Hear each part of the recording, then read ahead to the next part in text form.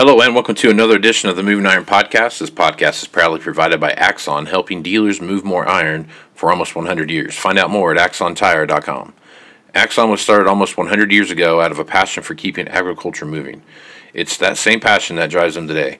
With a vision for a better experience for both farmer and dealer, they set out to create a better way to move more iron.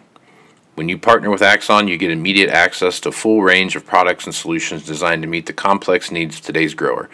Axon carries all major brands and sizes of tires, wheels, and tracks. From custom colors and sizes to fully customized wheels, you can have the solution for virtually any problem today's farmer is trying to solve. To find more or become an Axon dealer, please visit axontire.com. Moving iron in the 21st century. Hard-working people working hard for you and me. Moving iron, time and time again. Through the years you'll find us here. Moving Iron. Hello and welcome to Moving Iron Podcast Markets with Shawn Hackett. This edition of the Moving Iron Podcast is brought to you by Axon Tire, helping dealers move more iron for the past 100 years. For more information, go to axontire.com. And also, if you're looking for a great place to help your salespeople manage their clients as well as their sales progress, check out Arrow at heyarrow.com and see all their great products there.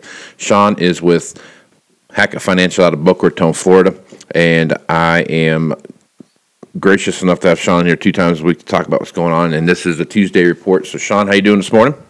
I'm doing good. I'm really super happy to be back in South Florida after a long trip and fired up again. I'm fired up. Yep, so. Fired up, ready to go, and talk about all the great things that are happening out here. So, one thing that I've been looking at, and you've talked about it on here quite a bit. We've talked about current range of corn where it's at. It's going to struggle to make things work just because of the input costs that we see coming down the pike here for next year.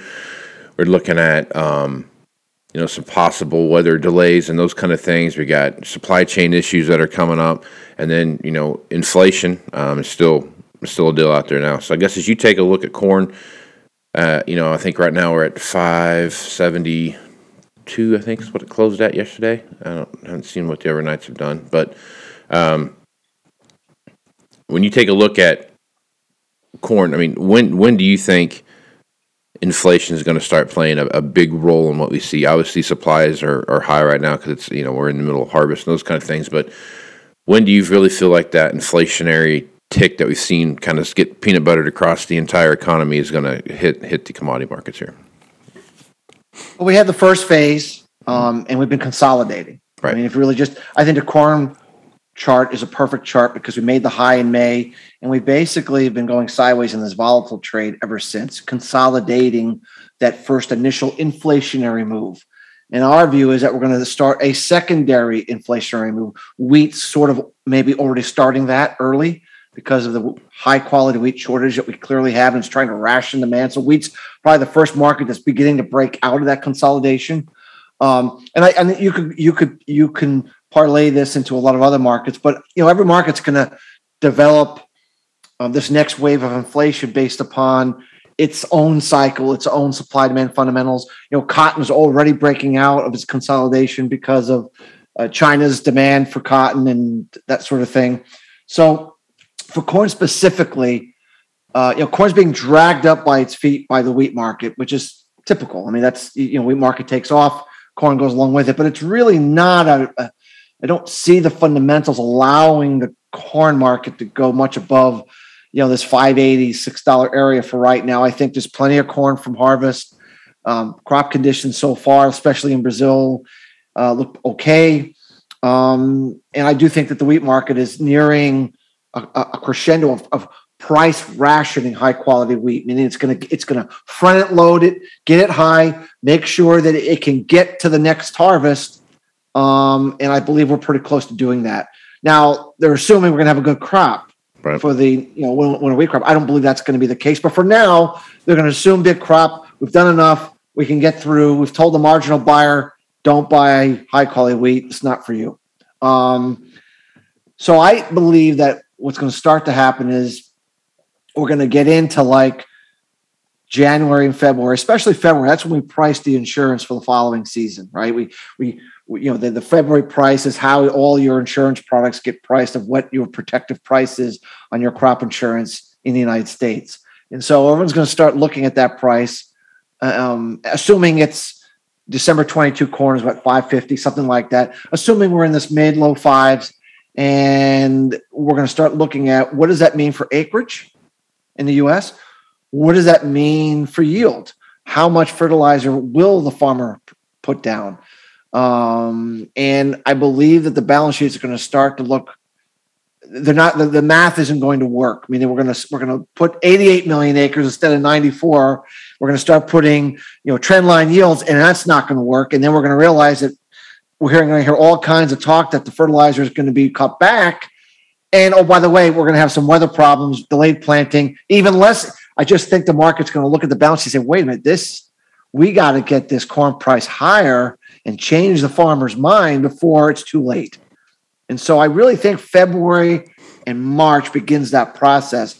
I don't believe the corn market's going to wait for the crop not to get planted. They're going to say, wait a minute, we need to get prices up and get that guy to go out there. I still don't think they're going to get planted because of the planting season is going to be very, very poor for getting the crop in the ground. But I think February, March is when I would anticipate, Casey, the corn market really having to do something more dynamic to the upside to get acres sufficient that it can work if the crop's good, if the crop is good. In the meantime, I still think once wheat tops out here, it's still going to be kind of a consolidation back and forth. Unless Argentina really, really gets into a weather problem later in December into January. So I think there's a potential that could happen. But for now, corn is strictly going up because wheat's going up. So gotcha. Okay. How much?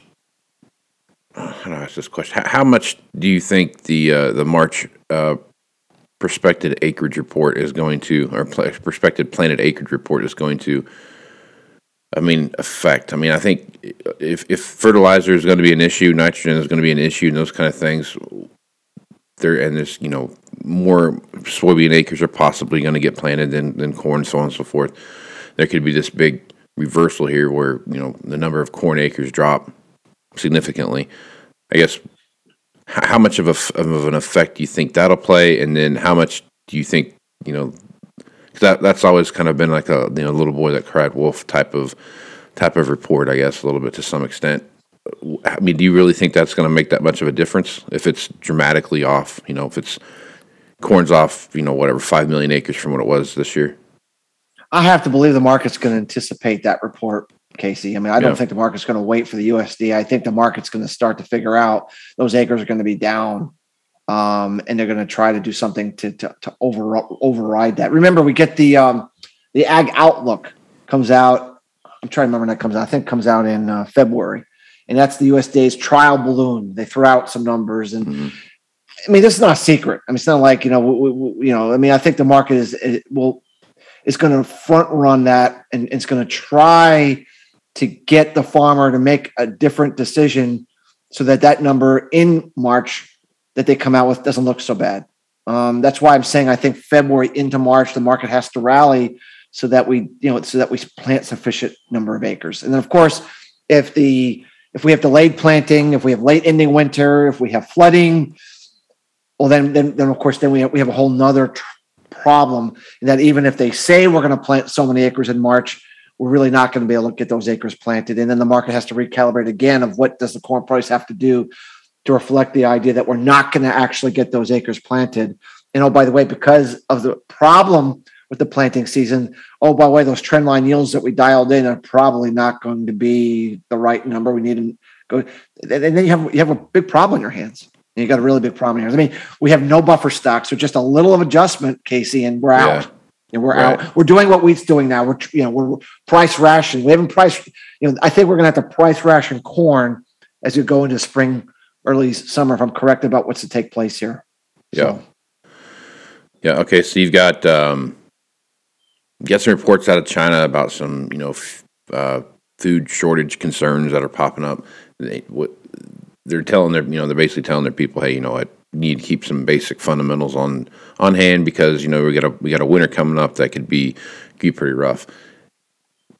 To me, that's one more of those telltale signs of what's coming down the pike. Especially with China and they're having their brownouts the way they've had them, and the spike in heating costs and those kind of things with natural gas the way it are. I mean, so I guess talk about that impact. I guess as that moves, I guess from the east to the west. It's the concept, we've talked about this before. Security of supply is taking precedent over the price that you pay. Mm-hmm. For 20 years, it was just in time. Whatever we need, we can buy it. We can get it shipped quickly, just in time. It's efficient use of capital, but just in time. Right. Weather's good. We're producing technology is helping us.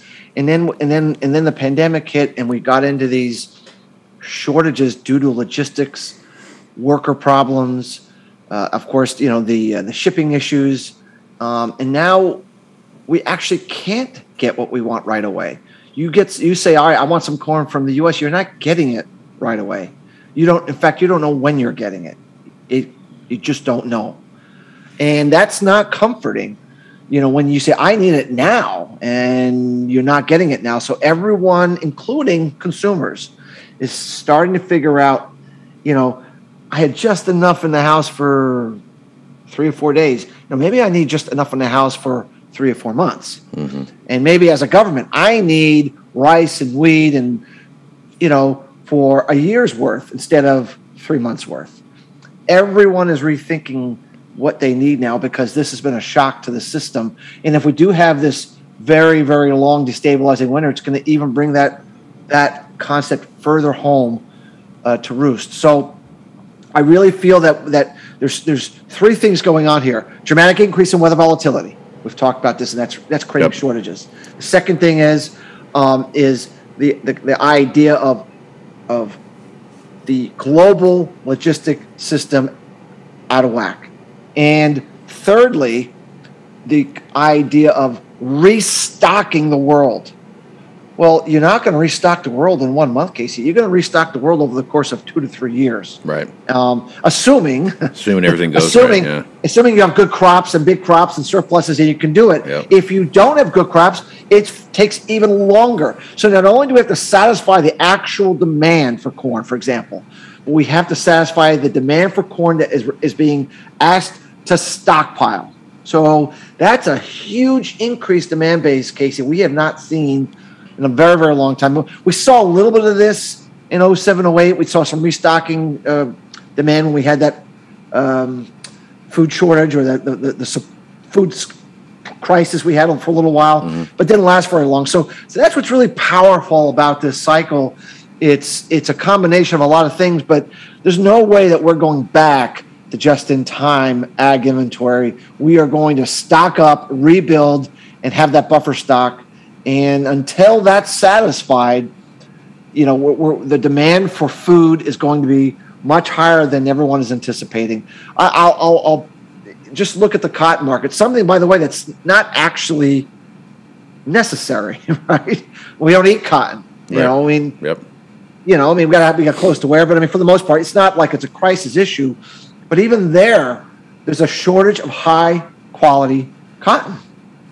And so China is buying all our cotton like we've never seen before because they don't have any high-quality cotton, and neither does anybody else. And so they're coming for the high-quality cotton. They're stockpiling the high-quality cotton because they're afraid of running out of it because they need that high-quality cotton to mix in with their crap that they produce so they can produce the products that everybody wants. Yeah. And this is a market that's not necessary. So it's a classic example of stockpiling, even something that you don't absolutely positively need as a human being, but they need it because their textile industry is dependent upon it. Yep. Yeah, that's a good point. You're seeing that happen. So I guess let's jump over and talk a little bit about what's going on in the livestock markets here a little bit. If you take a look at what's going on, you have box beef prices are starting to kind of firm up a little bit from what they've been. They've been bouncing around all over the place, and you're starting to see some firming up of live cattle as well. So I guess when you look at that cattle complex right now. What are your thoughts there? Yeah, we had a rally. We had the first break in the fall here. We've had kind of a bounce off that break, but I still feel, we have too many animals for the throughput capability of U.S. packers. It continues to be a problem. We continue to hear about workers not showing up, and just too many animals for the capacity of the industry, and so that's continuing to prevent the cattle price from really delivering on where the beef price has been for a long time, which is through the roof. The cattle and feed numbers continue to show smaller numbers coming. And so when we look at how much the herd is thinned out over the summer into the fall because of the drought, because of high feed prices, with the winter we expect to see, the more thinning out, the reproductive cycle being disrupted, we think that the supply of animals for cattle are going to be insufficient from the spring onward, where we take the packer problem off the table, meaning the animals will be sufficiently low by then, Casey. Demand is going to be there. I'm not worried about the demand for beef. It's going to be there. We just got to get the animals down to where there's not a throughput issue, where the packers have to bid up these animals because they can bring them through as fast. They can't bring them through fast enough. We haven't been able to do that, and I think we need a little bit longer before we get those animals in the right place. But once we do, it's going to be a really, really dynamic move to the upside. And that's why we've continued to focus on your show, and in our recommendations is to be looking at spring, summer, and fall feeder cattle and live cattle. The feeder cattle market tends to go up first, and then it leads the live cattle market thereafter. So if I was really looking at where I think things could go pretty interesting, we talk about the inflation. When inflation could really kick into the cattle market, it's the spring, summer, and fall of 22. I think we're going to chop around a lot here between now and then, unfortunately, because I just think we still have too many animals to get through this unfortunate limited capacity of a concentrated industry that probably not to have gotten that concentrated, but there we had to, whether we like it or not, that's the situation we have in the cattle business right now.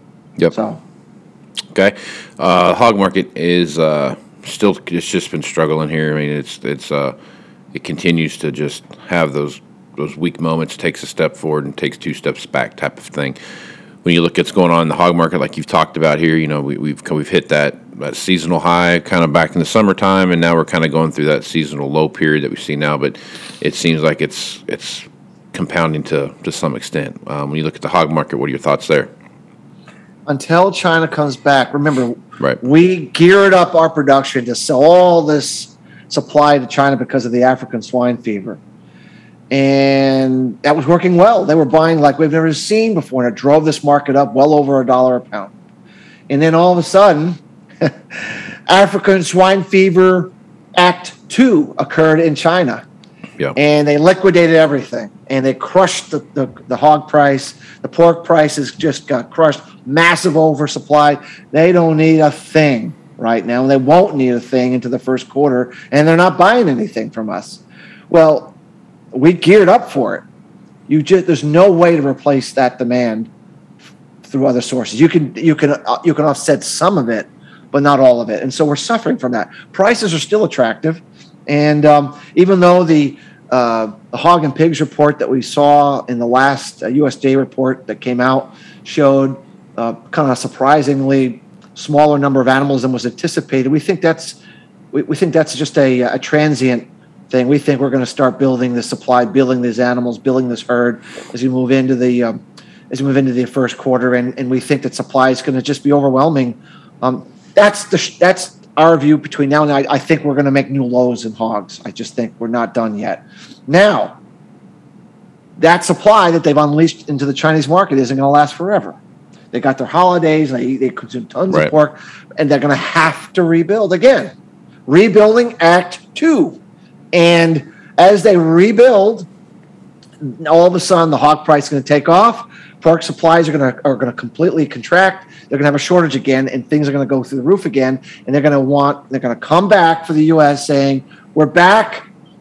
Sorry, we went on vacation for a little while, but we're back. What do you got for us?" And that's a second quarter issue forward. So we're pretty optimistic that from second quarter onward, the Chinese demand comes back and can levitate prices again. So I really feel the hog producer needs to protect prices into the first quarter. I think after that, he's going to be fine. Yep, I would agree with your synopsis there. They're talking in this article I'm looking at right now. They're talking about they're dealing with excess pork. This is from the Chinese now. So the Chinese massive hog sector is dealing with excess pork production after millions of small farmers started raising hogs as China's leaders called for an urgent recovery following the African swine fever outbreak. So now they're back to doing what caused the African swine fever to start in the first place. And they were just trying to, now they're saying they've got an oversupply, yet they're begging for, they're looking at all these different things from happening. So it's kind of like you say, there's just part two's coming again, and this might cause part three to happen. They're not careful. We're literally going to play the record again. Yeah, we're going to play the record again. We're going to go through the whole record again a second time. It's amazing, but we are going to do it. So there's going to be tremendous volatility in U.S. hog prices, now down and then up big again. So just make sure, as a hog producer, just make sure you protect. Hogs are notorious for overshooting up and down. Yep. They overshoot. So whatever I think it should go, it's going to go a whole lot lower than we think, just because that's how livestock trade.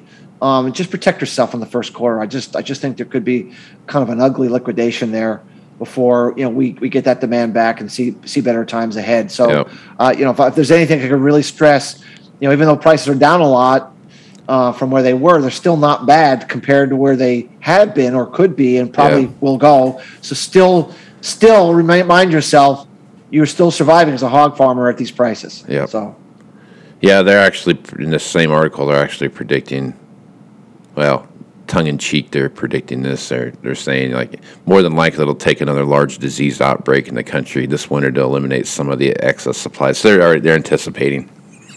They're anticipating another round of African swine fever to go through. It's crazy. Absolutely nuts. All right, man. Well, Shawn, hey, good stuff as usual. Folks want to reach out to you, get more information about what you're doing at Hackett Financial. What's the best way to do that?